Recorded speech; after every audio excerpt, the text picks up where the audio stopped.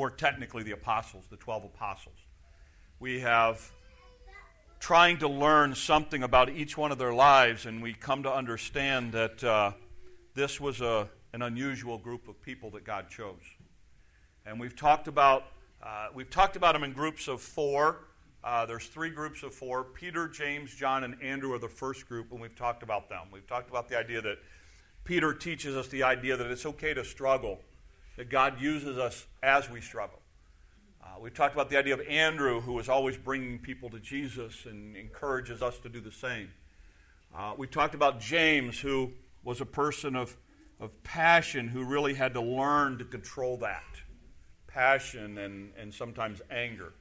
And then last week we talked about John, who very much passionate as well, focused on truth, but we add that element of love, and that truth and love need to be combined. And this morning we're going to start on our second group of four, and the leader of that is a guy by the name of Philip. Philip is always listed as the fifth person in the writings, and anytime the disciples are mentioned, he's always number 5. So he kind of leads out the second group of 4. Philip is unique from all of the other disciples in this. Philip, his name means lover of horses, and it is a Gentile name. We do not know his Jewish name. But Philip actually becomes, we believe that Philip was a Hellenistic Jew. Now here's what that means. It's going to play into one of the stories we read here today. But as a Hellenistic Jew, here's what that meant. He was brought up Jewish, but at some point in his life, he adopted the Greek lifestyle, the Greek culture, the Greek look. So Philip would have looked more Greek than any of the other disciples who would have looked and traditionally carried themselves as Jews. So that's going to play into, like I say, it's going to play into one of the stories that become important. Philip was a fisherman. Actually, 7 of the 12 disciples are fishermen. Now, that doesn't seem like a big deal to us, but I want to stop for a second and just put it into perspective for you. God has orchestrated history to this point in time where God leaves heaven and comes to earth. He has orchestrated all of history for that moment where Jesus is going to come to this earth and die on the cross. He has spent 30 years on this earth getting ready for his 3 years of ministry. And he has to pick 12 guys who are going to carry on the job when he leaves. 12 guys. Now, why would you not pick the scholars of the day? Why would you not pick the Jewish leaders of the day? Why would you not pick some of the people who were priests and high priests? Why would you not go to Jerusalem to get your 12 guys? Why would you take 12 pretty much ordinary men, 7 of whom are fishermen? They're not historians. They're not great big students of the law. They're not people who have embraced the Torah with their entire life. These are guys who every day get up and get on a boat and throw a net out and bring in a bunch of fish and sell them or clean them or gut them and then throw the nets back out and dry them all out and go through the same thing. Most of their day is spent probably sleeping because most of them fished at night. And you're going to take the entire thing. You're God now for a second. You have worked all of history to this moment, and you're going to entrust it with these 12 guys? Why? Why would God do that? Why would God take that kind of gamble? That these guys, you're going to put it all in the hands of these guys and then say, you know what? I think these guys can take this thing into all the world. Because one of the things that you understand about the disciples is this. God uses people who are in the journey of following him, not people who have it all together. And you're going to see this really, truly in the life of Philip this morning. So we're going to look at 4 passages. Philip is unique because Matthew, Mark, and Luke, anytime they mention Philip, he's always mentioned with the 12. They mention nothing unique about Philip. But John mentions Philip over and over again in a number of unique stories that are not in any of the other Gospels. We talked about this last week with John, that a lot of what he writes is unique to John because he was all about truth. He wanted to get in those nuggets of truth that the other Gospel writers didn't include. So John's Gospel is unique. And John here tells us some things about Philip that the other Gospel accounts just gloss over, don't even address. You should also know this, and just to help you out here, there are two main Philips mentioned in the Bible. There's Philip the Apostle, and then there's some people refer to him as Philip the Evangelist. He's in the book of Acts. If you remember the story of Philip and the Ethiopian eunuch, okay, that's a different Philip. Okay, this Philip basically only exists in the Bible during the time of Jesus. He's going to spend about 21 years in southern Russia, and we'll talk about his death in a minute as we get to it. But 4 stories real quick, and then we're going to learn some things from it for us. So here's the first one. John chapter 1. Let's see if we're going to get it up here or if it's going to crash on me. John chapter 1. Are we ready? It crashed on me? Really? Wow. What a day. What a day, what a day, what a day. All right. I'm not going to go back there and try to reboot it. So here's what I'm going to read it to you. If you got your Bibles, those are those books that we used to carry to church all the time. And we encourage you to have it. Now, if you have a phone, let me give you the great app. The Bible app is that Bible app is awesome. You can carry all kinds of versions with you and still have your Bible with you. So anyway, here we go. John chapter 1. Here's what it says. The following day, Jesus wanted to go to Galilee, and he found Philip, and he said to him, "Follow me." Now, Philip was from Bethsaida, the city of Andrew and Peter. Philip found Nathanael and said to him, "We have found him of whom Moses in the law and the prophets wrote, Jesus of Nazareth, the son of Joseph." And Nathanael said to him, "Can any good thing come out of Nazareth?" We're going to talk about Nathanael next week, by the way. And Philip said to him, "Come and see." Now Jesus saw Nathanael coming toward him, and he said, "Behold, an Israelite indeed, in whom there is no deceit," or no guile. Now here's what's unique. When Jesus calls the early disciples, Peter, James, and John, they're following John the Baptist. And Jesus comes, you remember this story, Jesus comes, John the Baptist is there, he said, "Behold the Lamb of God that takes away the sin of the world." They leave John the Baptist to follow Jesus. Okay, that's what happens. The next day, John chapter 1 says this. Jesus goes out to find Philip. Now here's what's unique. The other disciples, they sought out Jesus. Jesus seeks out Philip. He's one of the only disciples that we see is where actually Jesus comes looking for Philip and sees Philip and says, "Philip, follow me." And what does Philip do? The first thing he does is he goes to Nathanael and he says, "Hey, Nathanael, look, we found him. We know who the Messiah is. And he's from Nazareth." And Nathanael goes, whoa. Nazareth? I don't think so. There ain't nothing good coming out of Nazareth. And notice what Philip's response is. We're going to talk about this later. What does he say? "Come and see." Come and see. And so he goes and then meets Jesus. We'll talk about Nathanael next week. But one of the things that you see with Philip is one of the first things that he does is he invites Nathanael to come as well. Second passage is found in John chapter 6. John chapter 6, verses 1 through 9. Here's what it says. After these things, Jesus went over the Sea of Galilee, which is the Sea of Tiberias. A great multitude followed him because they saw his signs which he performed on those who were diseased. And Jesus went up on the mountain, and there he sat with his disciples. Now Passover, the feast of the Jews, was near. And Jesus lifted up his eyes, and seeing a great multitude coming toward him, he said to Philip, "Where shall we buy bread that these may eat?" But he said this to test him, for he knew what he would do. Philip answered him, 200 denarii worth of bread is not sufficient for them, for every one of them may have a little. Then one of his disciples, Andrew, Simon Peter's brother, said to him, "There's a lad here that has 5 barley loaves and 2 small fishes, but what are they among so many?" Here's what's interesting. Jesus now, and this is the feeding of the 5,000, which realistically is probably the feeding of the somewhere between 10 and 20,000, because it's only 5,000 men, the text says. So the feeding of 5,000 men, if most of them were married in that day, many of them would have been married. Now we're at 10,000. And if they had one child, we're at 15,000. And if they had more than that, we're at big numbers. And we know there's a little kid there with fish. So, but here's the deal. The text says that Jesus comes to Philip.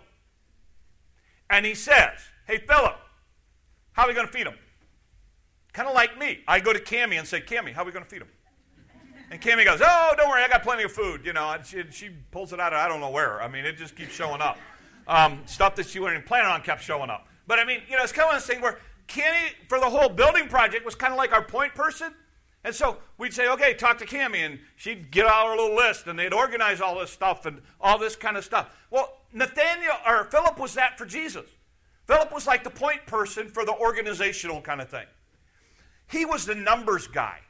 He's the guy that does all the math in his head, and so Jesus comes to him and said, how are we going to feed them? And he's doing the math in his head. Well, let's see, we got 200 denarii.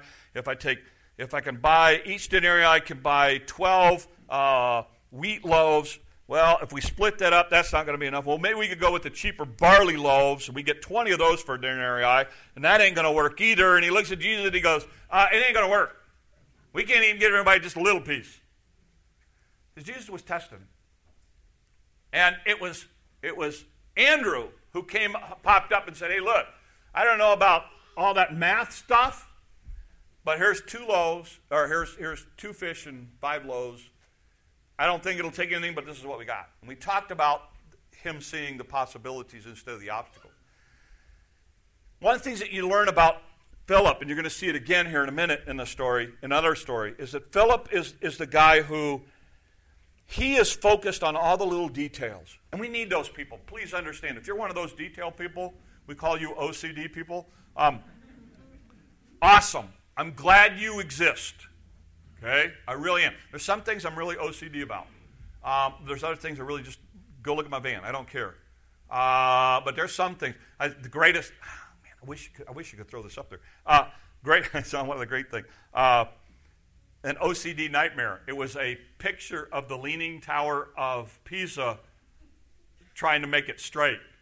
And it was like an OCD nightmare. Think about it. You'll get it. And that would drive an OCD person up. But the idea is, you're one of those people. You like to focus in all the details. And that was Philip. Philip was a guy who, man, he was focused on getting everything just right and the I's dotted and the T's crossed and everything else. And so Jesus comes and says, hey, how are we going to feed everybody? And Philip's going, can't do it. Not going to happen. And Jesus does something great in spite of it. Again, Philip's a guy who, let's put it together here, he's seen the miracles. He's watched Jesus turn water into wine. He's been there when Jesus has healed people and done the miraculous thing, but none of that calculated into his formulas. He just couldn't see it. Okay. Then 2 more stories. The next one is found in, let me see here, John chapter 12. Here's what it says. Now there were certain Greeks among them who came to worship at the feast. And they came to Philip, who was from Bethsaida of Galilee, and asked him, saying, Sir, we wish to see Jesus. Philip came and told Andrew, and in turn, Andrew and Philip told Jesus. Now, here's what's unique. Think about this for a minute. You're a disciple. You're a follower of Jesus Christ. Greeks, very specific, Greek people came to Philip. Why? Remember, he was a Hellenistic Jew. He looked Greek. He talked Greek. He acted like a Greek. They were comfortable with him. Jesus' message in the beginning was primarily to the Jews. To the Jews first and then the Gentiles. So what happens is some Greek people come to Philip and they go, hey, Philip, we want to go see Jesus. Now, if you're a follower of Jesus and somebody wants to see Jesus, what do you do as a follower of Jesus? This isn't brain surgery, folks. What do? You take them to see Jesus, right? I mean, that's not that hard, is it? What does Philip do? He takes them to Andrew. Why does he take them to Andrew? Why doesn't he just go himself? And here's the thinking. Philip was so focused on how things had to be done in a certain way. He's saying, well, Jesus is primarily about the Jews, and it's all Jewish people that we're primarily dealing with. I'm not quite sure what we do with the Gentile guys, and maybe, I'll go get Andrew, and then we can both go together. See, he's so focused on getting everything right and the details of this order and all this kind of, that he misses like the big, huge picture of just take them to Jesus. I mean, how hard is that? It's not that hard. Just take them to Jesus. But Philip is so caught up in this thing of getting it all right that he misses the big picture completely. You see that again in John chapter 14.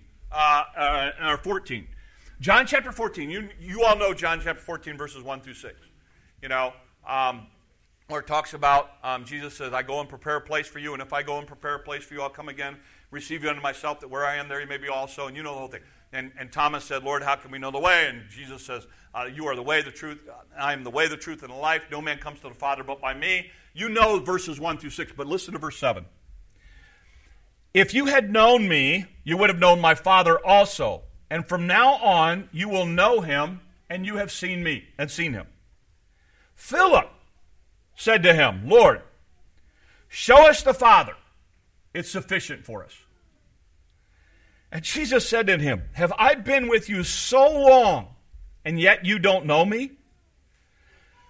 Philip, he who has seen me has seen the Father. So how can you say, show us the Father? Do you not believe that I am in the Father and the Father in me?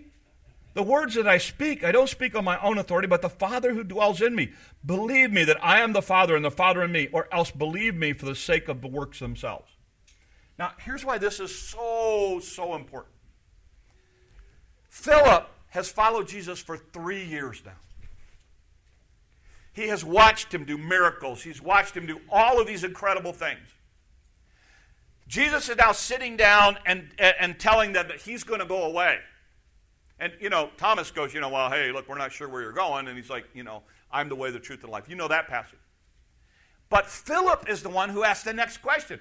Philip comes to him and says, okay, Jesus, look, all we need you to do, show us the Father, and we're in.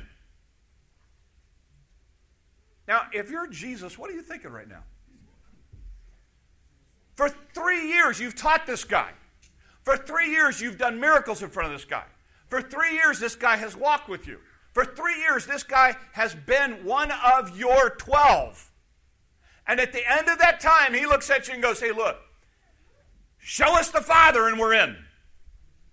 And Jesus is like, are you not getting it at this point? What more? So he explains this whole thing about I and the Father are one, and then finally Jesus, it's almost like a little bit of frustration. Jesus looks at him and goes, look, and if you don't get all that, just think about all of the stuff that you've seen me do. Because only the Father can do that stuff. So just follow me. History tells us that Philip, after the crucifixion, heads to southern Russia and spends about 21 years reaching people for Christ. Now, there are a couple of really cool, fun stories about his death and stuff like that. How much of it is made up, how much of it is truth, I don't know. We do know he died as a martyr. That's what we do know. Probably one of the funnest stories or coolest stories is that he went into an area, he was preaching at a pagan temple, and at the pagan temple there was a snake god, and he basically claimed Christ in front of the snake god. The snake slithered out from underneath the altar. As it slithered out, it let out this huge, nasty smell. A whole bunch of people died. One of the people that died was the king's son. The king was so mad, he decided to have him crucified. And as they were crucifying him, they also stoned him. And as he was going away to be crucified, he kept praying, Father, forgive them. Here's what we know. He died of stoning. Okay? The other stuff I don't know about, but the bottom line is we do know that for 21 years he was in southern Russia reaching people for Christ, and he died a martyr's death. So from the end of John chapter 14 to the time that he leaves to go and share the gospel of Christ, Jesus Christ becomes very real to him. Real enough that at the end of his life he's willing to die for it. Right? All right. All of that history. Now let's talk about a couple of takeaways. First one. When we first meet Philip, here's one of the things we see. When he decides to follow Christ, the first place that he goes is to Nathanael. And Nathanael wants to argue with him about Christianity. He wants to argue with him about, is that really the Messiah? Can that really happen? Because he's from Nazareth. And what is Philip's response? Come and see. Come and see. See, I think we miss this as Christians. See, we are so intent on being right, and we are so intent on arguing our point, and we are so intent on letting people know what we believe and why we believe it, that we have missed the boat here. I'm not saying you don't do some of that, but I'm saying we put all of our stock in doing that. And here's the thing. Philip doesn't do any of that. Philip goes, tells him he's found the Savior, and then says, come and check it out for yourself. Years ago, we had this happen, actually. And I think I remember who it was, but they were sitting somewhere, and a bunch of people were talking, and our church came up in conversation. And they were saying some pretty bizarre things about our church. And so this person, they didn't know that they were associated with us, and this person just simply piped into the conversation and said, have you ever been there? And they said, no.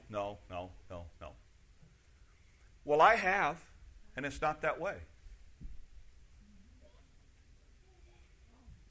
Now, what do you say now? You know? See, I think that's where we're missing the boat. We want to get into all the discussions about all the points and reasons are wrong. Just come and see. Just check it out for yourself. You'll find out we don't sacrifice chickens unless it's potluck and somebody's cooked them. You know?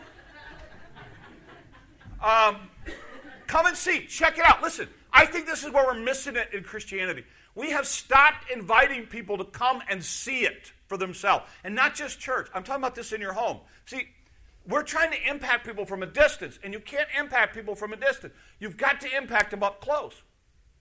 Some of you, that's where you're missing the boat, because you're thinking there's some big fancy formula to it. No, just invite them over to your house. Let them sit down at your table and see your family interact. Take them out to dinner and sit down at a table and get to know them. Let them see your Christianity up close and personal. Come, check it out for yourself. You'll find out I'm not as kooky as you think I am. I'm not as bizarre as you think I am. I'm actually, we've actually had people say this to us. I've actually had people say this, and this happened within the last year even. You're a pastor? You're normal. I'm like, well, what were you expecting? Like somebody with 3 heads? I mean, you know, come on. What were you thinking? My wife, oh, this is bad. Somebody came to my wife once and went, you're a pastor's wife? You're the first normal pastor's wife I've ever met. It's crazy. But honestly, because there's all kinds of crazy ideas out there. You know what we need to do? They just need to come and see. And we've got to get them to the point that they're up close and personal so they can see.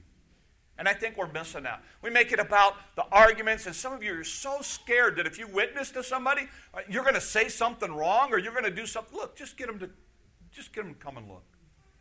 Get them to come over to your house. Get them to go out to eat with you. Go to a ball game. Go to a concert. Go to something together. Do something together. Let them see Christ in you. That's what Colossians talks about. Some of us, we have gotten so wrapped up in the world that all we have are Christian friends.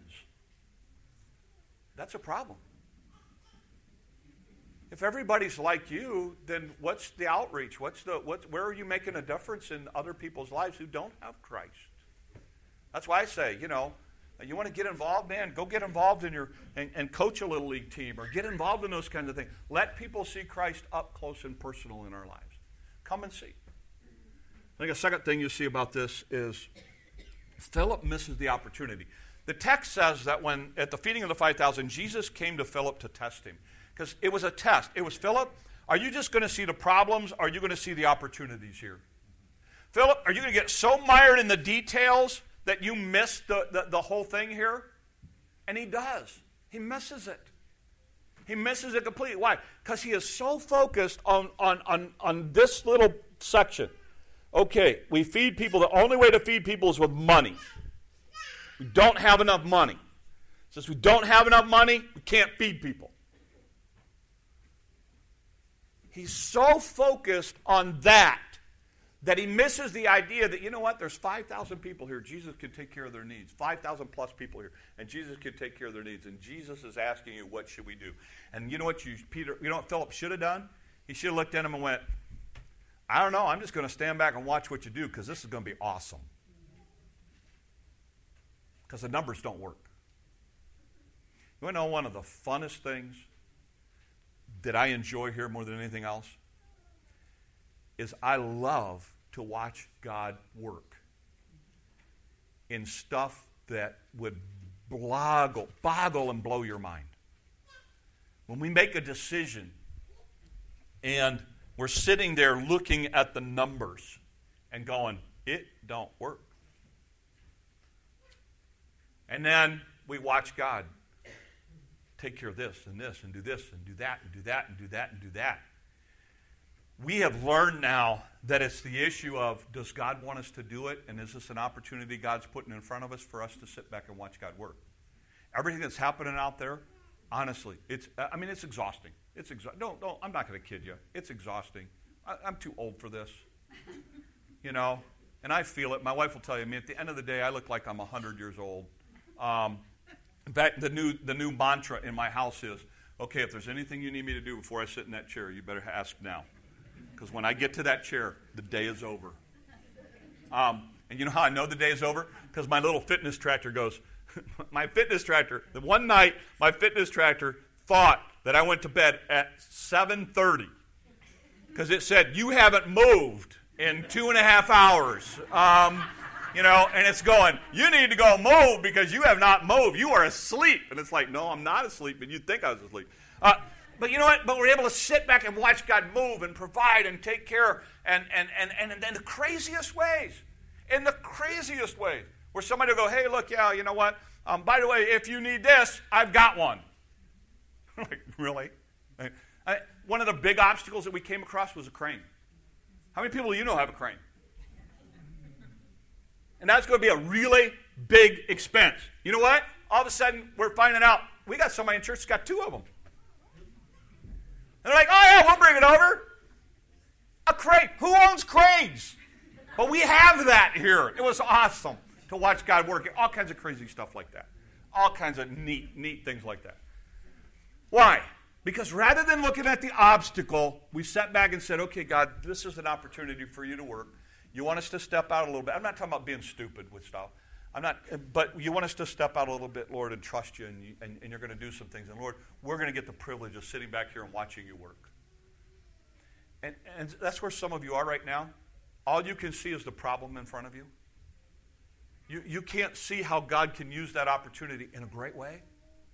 Because you're like Philip. You're so focused on all the little details and nuances of it and everything else that you're missing that, no, this is an opportunity for God to do something really neat in your life. I want to encourage you that way because some of you are struggling because you're so focused on what that thing is that you're missing that God could do something much, much bigger. The last thing is this, and this is the most encouraging thing, at least to me. Philip walked with Jesus for 3 years. And at the end of 3 years, being closer to Jesus than you and I ever will be, he still didn't get it.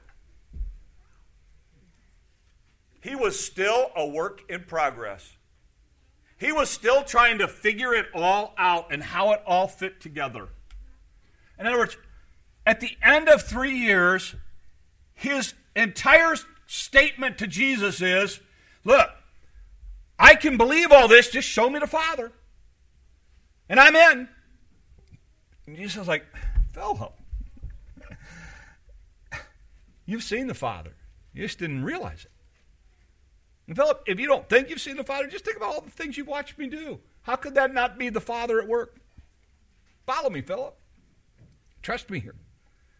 And Philip does. But the thing is, the last thing that we see in Philip is this issue of he still hasn't put it all together. And that is so encouraging to me. And it should be encouraging to you because I deal with so many people that here's their idea. Their idea is, God can use me when I get all the boxes checked off. You know, when I'm having my devotions every day, and when I'm reading my Bible every day, and when I'm praying every day, and when I'm going to church every week, and when I'm doing this and doing this, and when I'm taking care of my neighbor, and when I'm helping my coworkers, and then God's going to use me. You're missing it. You're missing it. You are focused so much on the destination, being Christian growth or Christian maturity, that you don't realize it's not a destination. Christian growth is not a destination. Christian growth is a journey. And you're going to continue to grow, and you're going to continue to go, and you're going to continue to have those little things. It's going to be a struggle, and it's going to be hard at times, and it's going to be easy at other times, it's going to be exciting at other times, and it's going to be tough at other times. It's the whole gamut of it. And Philip is a great lesson of that, because here's a guy who Jesus tests, and he fails, and then he comes to the end of his life, and Jesus is about ready to go away, and he looks at the disciples, he said, this is what's going to happen, and Philip goes, okay, just show us the Father, and we're all in. And Jesus goes, Philip, you're going to get it here, buddy. You just haven't quite put it all together yet. But you're a work in progress. Because, by the way, think about it for a minute from Jesus' point of view. You've spent 3 years. The cross is now within a week or 2 weeks away, and one of your closest follower guys, number 5 in the list of the 12, is going, just let me see God and I'm in. But Jesus has confidence that these guys will get it. In fact, he has more confidence in them than they have in themselves. You want me to tell you what's true? Jesus has more confidence in you than you do in yourself as well. And some of you are so afraid because you think that you got to do 1, 2, 3, 4, 5, and then God can use you. And what I'm here to tell you this morning is the Christian journey is about a work in progress, that God wants to use you now as you are, where you are. And that will be one of the ways that you will grow. That's what you see in the life of Philip. And so many times we get so enamored with this thing that we miss it. Here's my illustration. My granddaughter, Claire, I don't know how old is she now? She's like a year and 13 months. How about if I came in here this morning and say, you know what? Claire's going to be a good kid when she grows up and learns to take care of herself.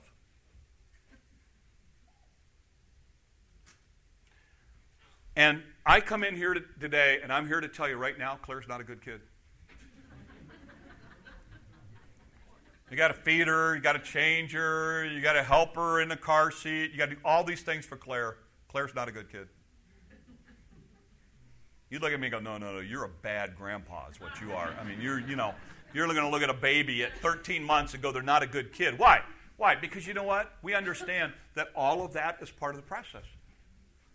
All of that is part of growing up. All of that is part of growing up to be a good kid. Because the reality of it is this. I was under the mistake that once they reached 18, it was pretty much downhill from then. They were easy. They on their own.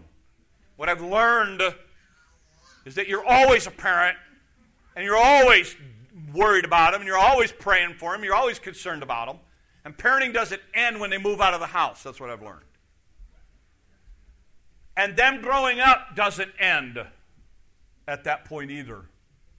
They continue to grow up and mature and do all of those things. See, the bottom line is Claire is a work in progress. And she will be until the day she dies. You ready for this? We are too. And some of you, what you have done is you have set maturity as the goal for then God can use you, or then you're a good Christian, or then you're a good this or that, or whatever it is that you have in your head. And you need to understand, you would never do that to a child. Why are you willing to do it with your Christian life? Why are you willing to go down a road that even Jesus doesn't go down with his 12 followers? And he looks at these guys, and even a Philip, who Jesus looks at and goes, look, if you've seen me, you've seen the Father. I've been with you for 3 years. You should have gotten this by now. But nothing else, just think about all the stuff you've seen. Think about all the works that you've seen me do. How could that be done if I'm not the Father? Because only the Father could do some of the stuff you've seen. Again, this is a guy who would have been there when Lazarus, or about this time. No, it wouldn't happen yet. It would have. I don't know, I got to look that one up. But he's seen Jairus' daughter. He's seen other people come to life. Only God can do that. And he's going, show me the Father. And Jesus goes, no, you don't get it, buddy. You've already seen the Father. Seen me, you've seen the Father. We're one. And I just want to encourage you, because some of you, I think, are stuck and waiting for God to use you until you get all the boxes checked.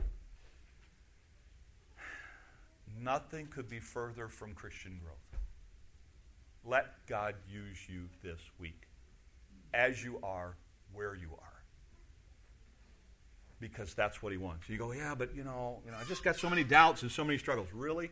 Well, you're going to find when we get to Thomas, you are going to feel so good. I mean, think about it. Do you want a nickname of the guy who doubts for the rest of your life? I mean, he's the ultimate pessimist. He really is. But come on. I want to encourage you, because I think some of you are just struggling here. And it's the idea of, you know what? Don't miss the big picture. God is at work around you. He wants to use you. As you are where you are right now, let him do that. And you'll be amazed at how much you grow and how much he uses you. Just like these guys were. They turned the world upside down. 12 guys. Actually 11, 12 if you want to count Matthias, and we do. But 12 guys turned the world upside down for Jesus Christ. So I end it this way. Philip's life teaches us it's okay to struggle. The Christian life is a process, a journey. It's not a destination. In that journey, we have to be careful about missing the big picture and not seeing the opportunities that God puts in front of us. As you follow Christ this week, realize this is a step-by-step, day-by-day, moment-by-moment journey. And invite others to come and see your life, warts and all. And you'll be amazed at how God uses that. Let's pray. Lord, help us. God, it's so easy sometimes to get so